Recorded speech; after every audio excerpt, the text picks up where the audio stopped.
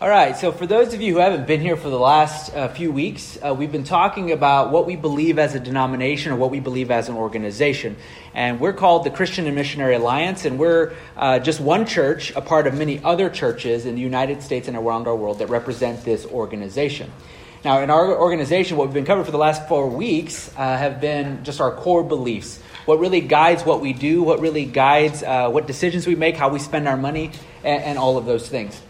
Now, as I mentioned in the past, A.B. Simpson, who's our founder, he came up with a phrase called the fourfold gospel that really tells us everything that there is to believe in the Christian faith. Now, obviously, there are other little things that some people might differ on, other beliefs that we have, but these are the four main truths that we hold near and dear to our heart. So it's called the fourfold gospel.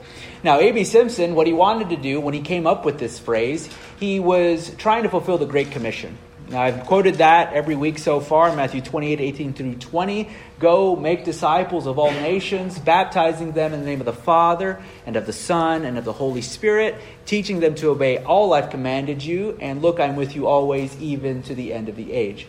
So that was Jesus' last command to his disciples, but that command also applies to today. Something that we take to heart. If you're a follower of Jesus, that's something that you should be living out in your life as well. And so he came up with this phrase while he was trying to minister to people in New York City, this fourfold gospel, and basically goes like this, that Jesus is our Savior, Jesus is our sanctifier, Jesus is our healer, and Jesus is our coming King, which is the last one we're going to talk about today. Now, when we talked about Jesus as our Savior, we talked about how Jesus is the only path to God. He's the only exclusive Savior that we have in the world. Now, in that time, there were a lot of other pagan gods. You know, when Jesus was around, there were a lot of pagan gods, a lot of other paths that people thought they could take to find contentment and find happiness in this world. But Jesus made a really radical claim in that time.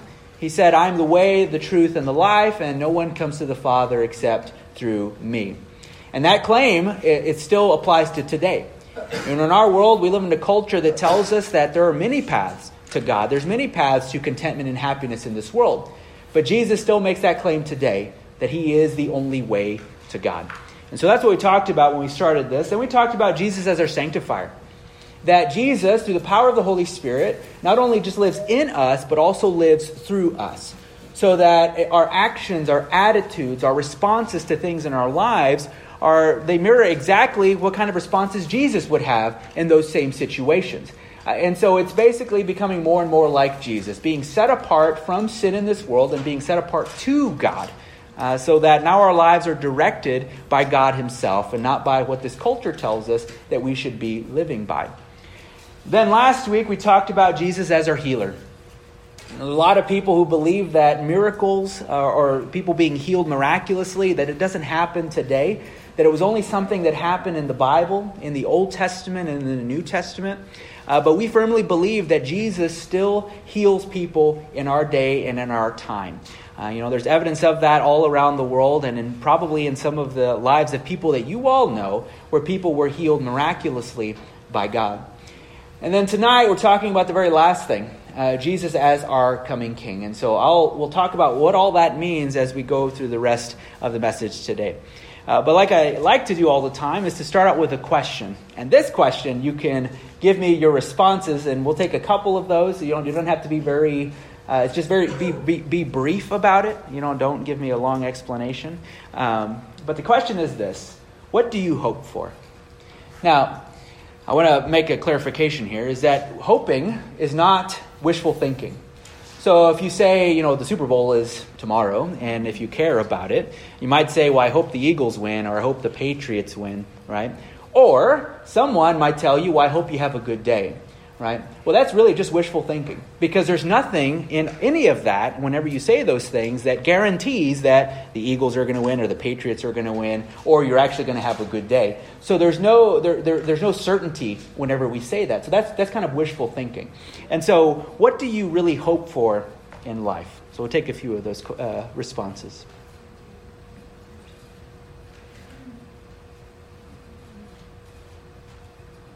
Health and happiness. Okay. Do whatever I want. Do something I like. Okay. I hope Okay. I hope that someday my daughter and I will be reconciled and be together. Okay. All right. Anybody else? What do you hope for? Well, we'll take one more. I hope my life will be meaningful, not only to me, but to people around me. To people around you. Okay. Was somebody going to say something over here? No? I said Goodness. Okay.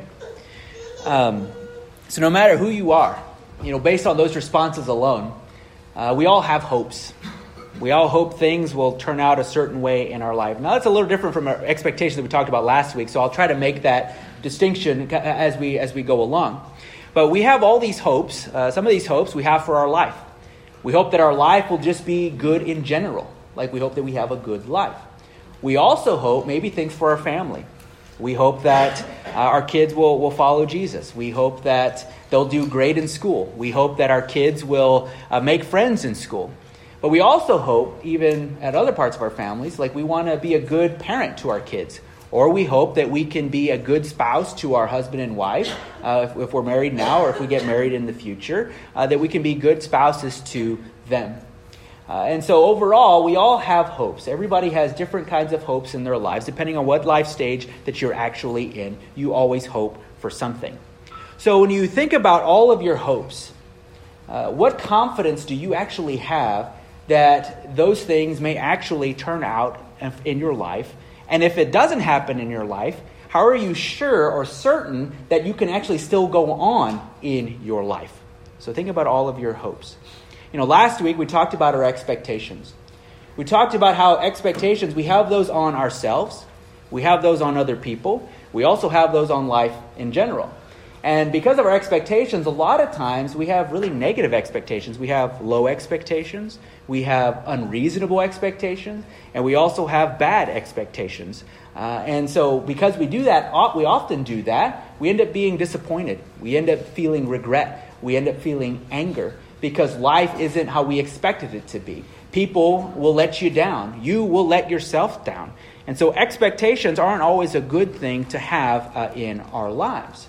And so when we think about our own hopes and our own dreams, what do we really place our hope in? Now, I'm not asking that as a question for you to answer, just kind of answer within your own mind. I think our tendency is to place our hope really in ourselves. We place it in our intelligence. We've done so much school. Some people in here are PhDs. You have master's degrees, bachelor's degrees, and most people have graduated from high school. And so we believe that we've studied so much so we can rely on our intelligence. Maybe we feel that we're emotionally strong or mentally strong, and so we can get through any crisis that comes into our life. Or maybe we place our hope in our job. Or maybe we place it in money. The more we work, all the money that we accumulate, that we'll be fine as long as we have all this money in the bank. Now, I don't say this next thing to seem to make it all hopeless, but eventually, all of those things are going to run out. All of those things are going to fade away. Now, you look at your job. People lose jobs all the time. Money always runs out. And so if it doesn't run out in the time you're here on this earth, when you die, you're not taking it anywhere with you. And even with our own intelligence, there's going to be a point in your life where you're going to get to a fork in the road where you have to make a decision between two things, and you're not going to know what to do. And there'll be another time where maybe a crisis will actually happen in your life. And when that time comes, you're going to think, I can do this on my own. But you're not going to have the strength to be able to do it. Now, Jesus seemed to imply in his Sermon on the Mount. Now, this is his most famous teaching in the book of Matthew, chapter 5, 6, and 7. And in that teaching, he seemed to imply to all of us that all the pain, all the discontentment, all the worry that we have in this life is all because we place our hope in the wrong things. And so he calls his disciples, and he calls each and every one of us, whether we're followers of Jesus or not, to quit placing our hope in the things of this world because they are going to fade away. And instead, we're supposed to place our trust in him. And now, there's obviously a lot of things that we hope for. A lot of things that we hope for sort of on a smaller scale in life. But if you look at our world, there are other things that we hope for as well. Now, all of us hope for some sense of justice in our world. You look around our world, there's a lot of people getting away with murder, a lot of people getting away with wronging certain people or even wronging you. You even look at kids, where we have this sort of inner sense of justice to sort of make things right. You talk to a kid who maybe got hit by another kid and he hit the other one back, and you say, well, why did you hit the other kid in the first place? Well, because he hit me first. And so there's this inner sense within each of us that we want things to be made right. Even though kids may go at it at the wrong way, and we may be at some points want to get back at other people, there's that sense within us that we want justice to be served in our world. And we also maybe hope for peace in our world. There's this inner sense within us that we want people to live in harmony with each other. No more fighting, no more wars, or no more arguing or anything like that. You think of someone like Martin Luther King Jr., who desired for people no longer to be segregated, to live in peace and harmony with each other. He didn't see that in his lifetime, but that's something certainly that he hoped for, and we see a bit of that here today, where we're no longer being separated like that anymore. And so there's a lot of things that we hope for. But when we look at those two things, even just justice and peace, what are those things grounded in? We hope for those things, but what are they grounded in? Well, we look at governments. We say, okay, well, they can make everything right. But there's a lot of governments out there that are corrupt. There are a lot of governments that kill their own people. There are a lot of governments, if you look through world history, you find that there are a lot of empires that have reigned for a while, and then they went away, faded away. Or maybe we look at people. Maybe we can place our hope in people around us. But the fact is that there's 100% chance that you are going to die, right? And so we will all pass away. So we can't really place our hope on something of this world. Our hope has to be placed on something beyond ourselves, namely a person, namely Jesus. And now what we're going to look at tonight has the hope of Jesus in mind. And where we find ourselves in the story is 40 days after Jesus is resurrected from the dead. Now, what this is usually called, it's called the Ascension. And this is where Jesus, after he's resurrected after 40 days, and he goes up into heaven, and he goes to the right hand of God, and he resides in heaven with God. And so what we find is that the disciples are sitting at a mountaintop, and they're being taught by this man, Jesus, who they saw 40 days ago, or 43 days ago, being crucified on a cross, and then being resurrected from the dead. And he's now teaching them and giving them one final teaching before he leaves from this earth. And one of the things he tells them in his last command is that he wants them to be witnesses. He says, you shall receive power when the Holy Spirit comes on you, and you're going to be my witnesses in Jerusalem, which is where they were, Judea, Samaria, which was a little bit further out than that, and then to the ends of the earth, which included the entire globe. And so Jesus gives them that command. And then he ascends into heaven. And then two angels appear in front of all these disciples. And these angels tell them that in the same way you saw Jesus leave, he's going to come back again. And so that was their hope. And that's also our hope as well. That Jesus is going to come back again. And when Jesus comes back, he's going to reign on this earth forever and forever. And as I said before, that's really hard for us to imagine because our minds are finite. We can't imagine things going on forever and forever. We also can't imagine a time where there's complete peace and there's complete and perfect peace and perfect justice on this earth. But that's what God promises us in the time coming when Jesus comes back to this earth. And one of the most powerful verses we find in the Bible that tells about when Jesus is coming back is Revelation chapter 21 that says, when Jesus comes back, he's going to wipe away every tear. There's going to be no more death, no more pain, no more crying, because he's going to make everything brand new. And so we're going to talk a little bit more about what this hope really means for us. And so we're going to start by reading in Acts chapter 1, verses 1 through 11. So you've got your Bibles, and if you don't, the words are actually going to be on the screen. All right, starting in verse 1, Acts chapter 1. It says, in my former book, and so in the former book, he's talking about the book of Luke. which is right before this, and sometimes people see it as one book. So in my former book, Theophilus, I wrote about all that Jesus began to do and to teach until the day he was taken up to heaven, after giving instructions through the Holy Spirit to the apostles he had chosen. After his suffering, he presented himself to them and gave many convincing proofs that he was alive. He appeared to them over a period of 40 days and spoke about the kingdom of God. On one occasion, while he was eating with them, he gave them this command: "Do not leave Jerusalem, but wait for the gift my Father promised, which you have heard me speak about. For John baptized with water, but in a few days you will be baptized with the Holy Spirit." Then they gathered around him and asked him, "Lord, are you at this time going to restore the kingdom of Israel?" He said to them, "It is not for you to know the times or dates the Father has set by his own authority, but you will receive power when the Holy Spirit comes on you, and you will be my witnesses in Jerusalem and in all Judea and Samaria and to the ends of the earth." After he said this, he was taken up before their very eyes, and a cloud hid him from their sight. They were looking intently up into the sky as he was going, when suddenly 2 men dressed in white stood beside them. "Men of Galilee," they said, "why do you stand here looking into the sky? This same Jesus who has been taken from you into heaven will come back in the same way you have seen him go into heaven." Now, I don't know how it is in other places in this world, but I think I can speak for Western culture. But it seems like Western culture, we're really fascinated with sort of the end of the world. You know, we have so many movies about the end of the world. We have so many people talking about when the world is actually going to end. You know, for example, there's a movie 2012. I don't know if you've seen it before.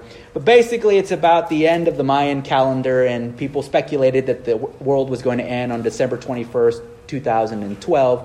And obviously, we're 5 or 6 years removed from that, and it was just a normal day on the calendar. No, it was Lauren's birthday. Oh, it was Lauren's birthday. And Larry's. And Larry's. Oh, there you go. And there was another movie called Armageddon that talked about this asteroid that was going to come to Earth, and it was going to destroy the entire planet. And so all these astronauts were getting together to fly up to the asteroid to land on it, put bombs in it, and make it explode. And they ended up doing that, and it split and went around the Earth. And so we avoided catastrophe on our planet. Now we also have something called the doomsday clock, is what we have. Now, these American scientists, they come together and they talk about how it is that we're harming our environment, or they look at nuclear threat in our world, and they say, this is how close we are to actually ending the world. And so currently, we're about 2 minutes away from midnight, and so I'm not sure what happens once they put it on midnight, if the world actually ends or whatever. But we're really fascinated, with the end of the world, or what that's really going to look like. Now, when we bring that to Christianity, there are people who have been really fascinated with Jesus coming back to this earth again. There was a website I read that they said there was 242 dates that people have come up with when Jesus was actually going to come back to this earth. Another website said there's at least 50 people with some following, so not just 50 ordinary people, but 50 people with some following who have claimed to say the date of when Jesus was going to come back again. Now, if you look at all of those dates, a lot of those dates have actually passed, and they were just normal, regular dates on the calendar. And so we're really fascinated with it. But I think the reason why a lot of people are getting it wrong is because they're trying to predict something that Jesus himself didn't even know. Now, Jesus said he didn't know the day or the hour of when he was actually going to return. So there was no indication of here's the exact date I'm going to come. But he often talked about it as something that was going to come like a thief in the night. So something that we always had to be ready for. We always had to be looking for an anticipation for the second coming of Jesus.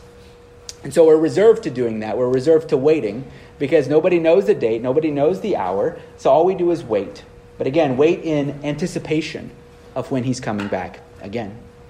Now, this hope that we have of Jesus coming back again, it also doesn't come without any expectations. You look back at the early time in the Bible with the early Jews, and when they expected in the first coming of Jesus, they were expecting a Messiah that was going to come, and he was going to set them free from the Romans. He was going to deliver them from the oppressive Roman people. That's what they thought this Messiah was going to do. But Jesus came and he redeemed and saved his people in a totally different way, a way that they didn't expect. Now, when we think about the second coming of Jesus, when he's coming back again, there are a lot of people who still speculate on what this is all going to look like. You read throughout the Bible and maybe you can say, well, this is probably going to happen. This country is this country, this is that and the other. But I don't know if we should be arguing about what that actually is going to look like. I think we should just sit here and be anticipating when he's actually going to return. Now, one thing that Jesus did tell us, and he tells us in Matthew chapter 24, 4 through 7, it says, Jesus answered, "Watch out that no one deceives you, for many will come in my name, claiming I am the Messiah, and will deceive many.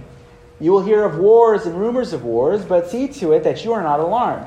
Such things must happen, but the end is still to come. Nation will rise against nation, and kingdom against kingdom. There will be famines and earthquakes in various places." And so he talks to us about the atmosphere or the environment in which we're going to be in before Jesus comes back again. And so those are the things we can look out for. He didn't give us really anything very specific to look out for. He didn't give us a specific date to look out for either. And so regardless of what you think the end of the world is going to look like, I think there's one thing or one truth that we all have to affirm, and that is that Jesus is coming back again. At some point in the future, Jesus is going to return to this earth, once again to reign forever and forever. Now, one of the interesting things I found that a lot of people used to do in ancient times, they used to, when they greeted each other, they used to say Maranatha, which was like the Lord is coming. And so they used to greet each other sort of in that way. Now, in that time, and probably now, when someone says that, or you hear that word, the Lord is coming, or God is coming, I think we can feel one of two ways. I think people might have even felt like sort of terrified by that fact. And if I were to tell you today, and if I knew for certain that Jesus was coming back or something, I wouldn't know. But if someone happened to know that Jesus was coming back at the next hour or so, and he said, Jesus is coming back, or Jesus is coming, the Lord is coming, I think at first we might feel terrified. Some of us might feel terrified. Because what that means is that we now come face to face with our Creator. Whether or not we believe he is our Creator, we come face to face with him and then have to answer or be accountable for every action we've ever done that is contrary to what God wanted us to do or what we do against other people. And so we're held accountable for those things. So for some of us, we might feel very terrified when we hear that. But for some of us, I think we also feel very comforted when we know that Jesus is coming back again. Because what that means is that we can experience more than just true happiness and true contentment. It means that we can also experience perfect peace, perfect justice, and perfect joy. But I think those kinds of things are really hard to imagine. Because we still live in a world where we don't have any of those things that are perfect. We have some semblance of it. We have a small image of what it might become, but we don't have the full picture of what God intends to do on this earth.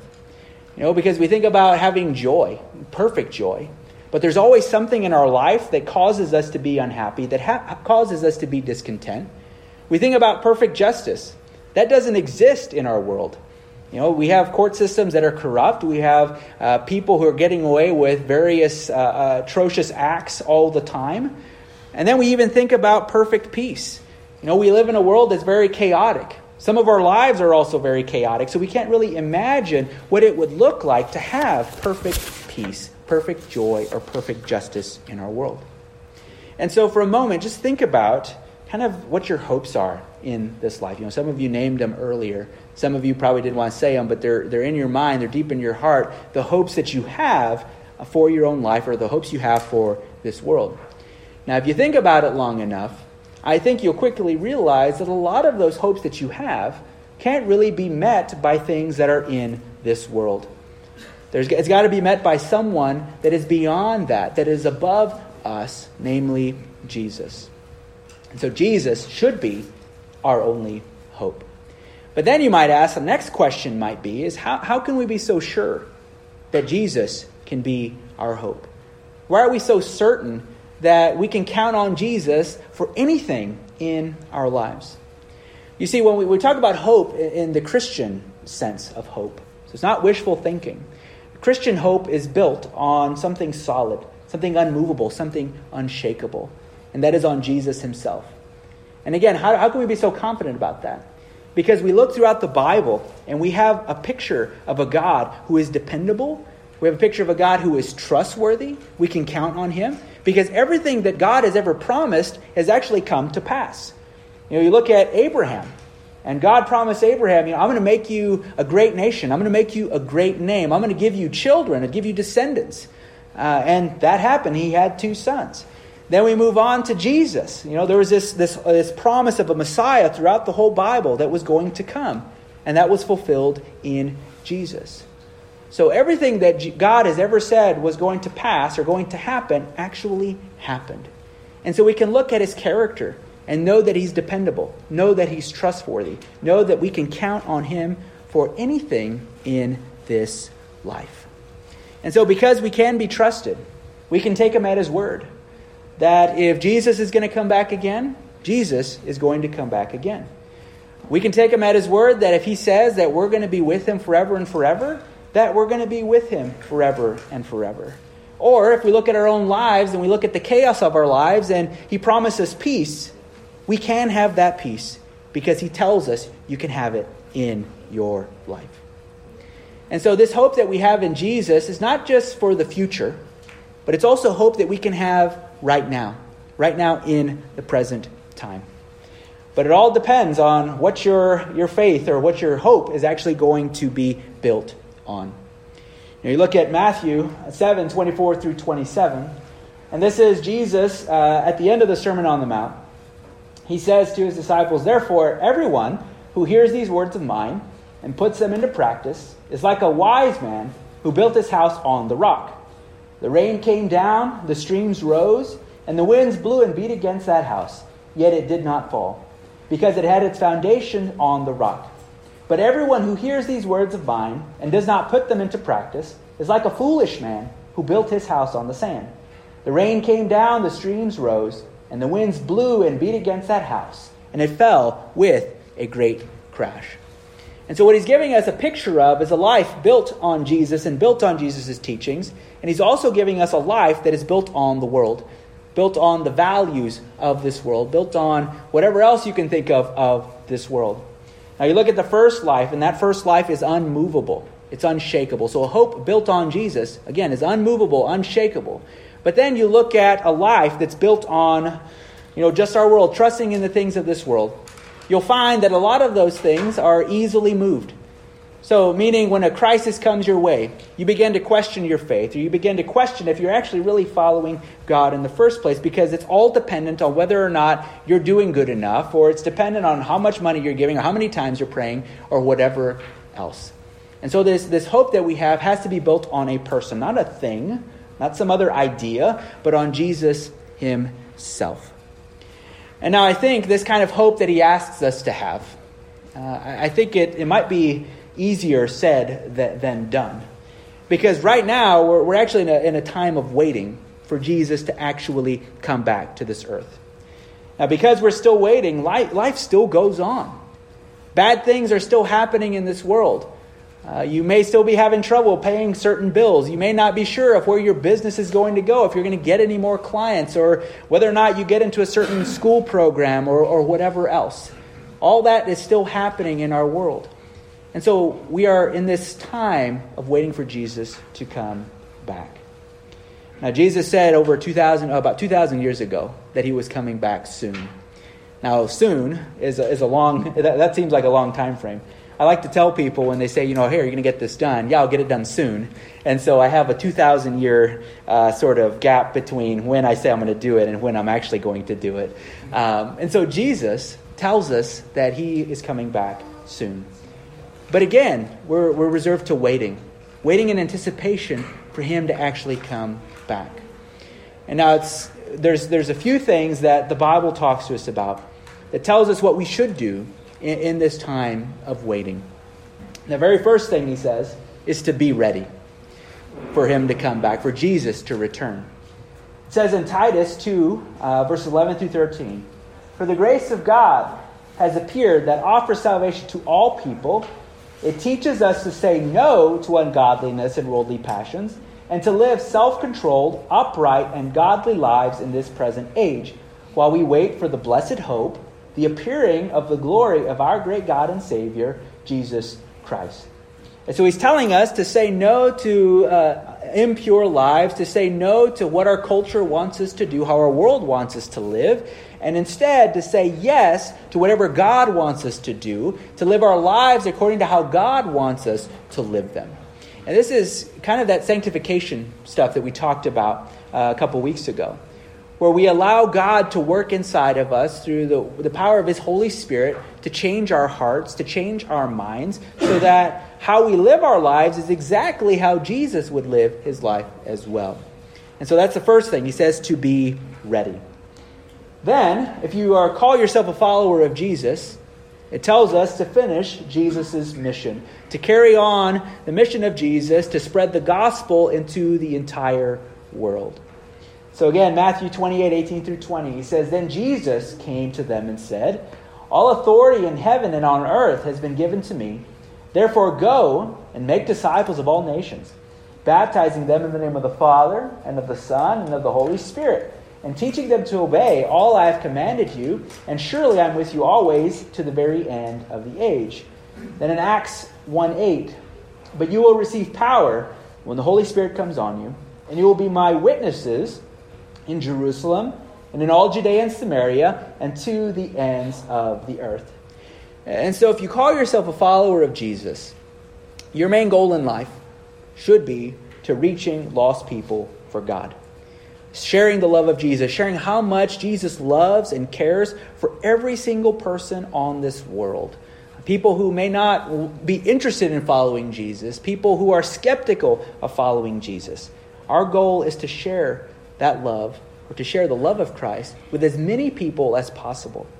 Now, another way to look at this is there's a big term that we like to use is being called missional, or being missionaries wherever you're at. So meaning if you're at the bank, you have an opportunity to talk to the teller. You're at the grocery store. You have an opportunity to talk whoever's bagging your groceries or whoever's checking you out. And now when I say you share with them, like it doesn't necessarily mean you have to share the entire gospel with them, but just being Jesus to them. You know, you see the person ahead of you in the grocery line who is very irate, who's very angry with maybe the coupon didn't scan or something. Maybe you come up and say, I'm sorry for what that person did to you. I'm sorry for that. I'm sorry people are like that. And so there are other ways, various ways in which we can share the love of Jesus with a lot of people without explicitly sharing the gospel with people that we know. And so these are two things that he tells us to do, to be ready and to finish Jesus' mission. And so when we come to the conclusion of all of this, Jesus said he's coming back again. Jesus said he's coming back and he's going to be our king. And so we wait in hopeful anticipation of when that time is actually going to come. Because when that time comes, he's going to bring some good out of everything wrong that has happened in our world. He's going to restore our world completely. He's going to reign forever and forever. He's going to wipe away every tear, every pain, and he's going to wipe away death completely on this earth. And so that's something that we can actually hope for. That's something that we should be waiting for in anticipation for Jesus to actually come back. And so the bottom line is Jesus needs to be our hope. He should be our hope. Even in the good times, he is our hope. But even in the bad times, whenever life is chaotic, when life isn't going your way, it's good to have hope that is firm, that is unmovable, that is unshakable. And the only person that you can find that kind of hope in is in Jesus himself.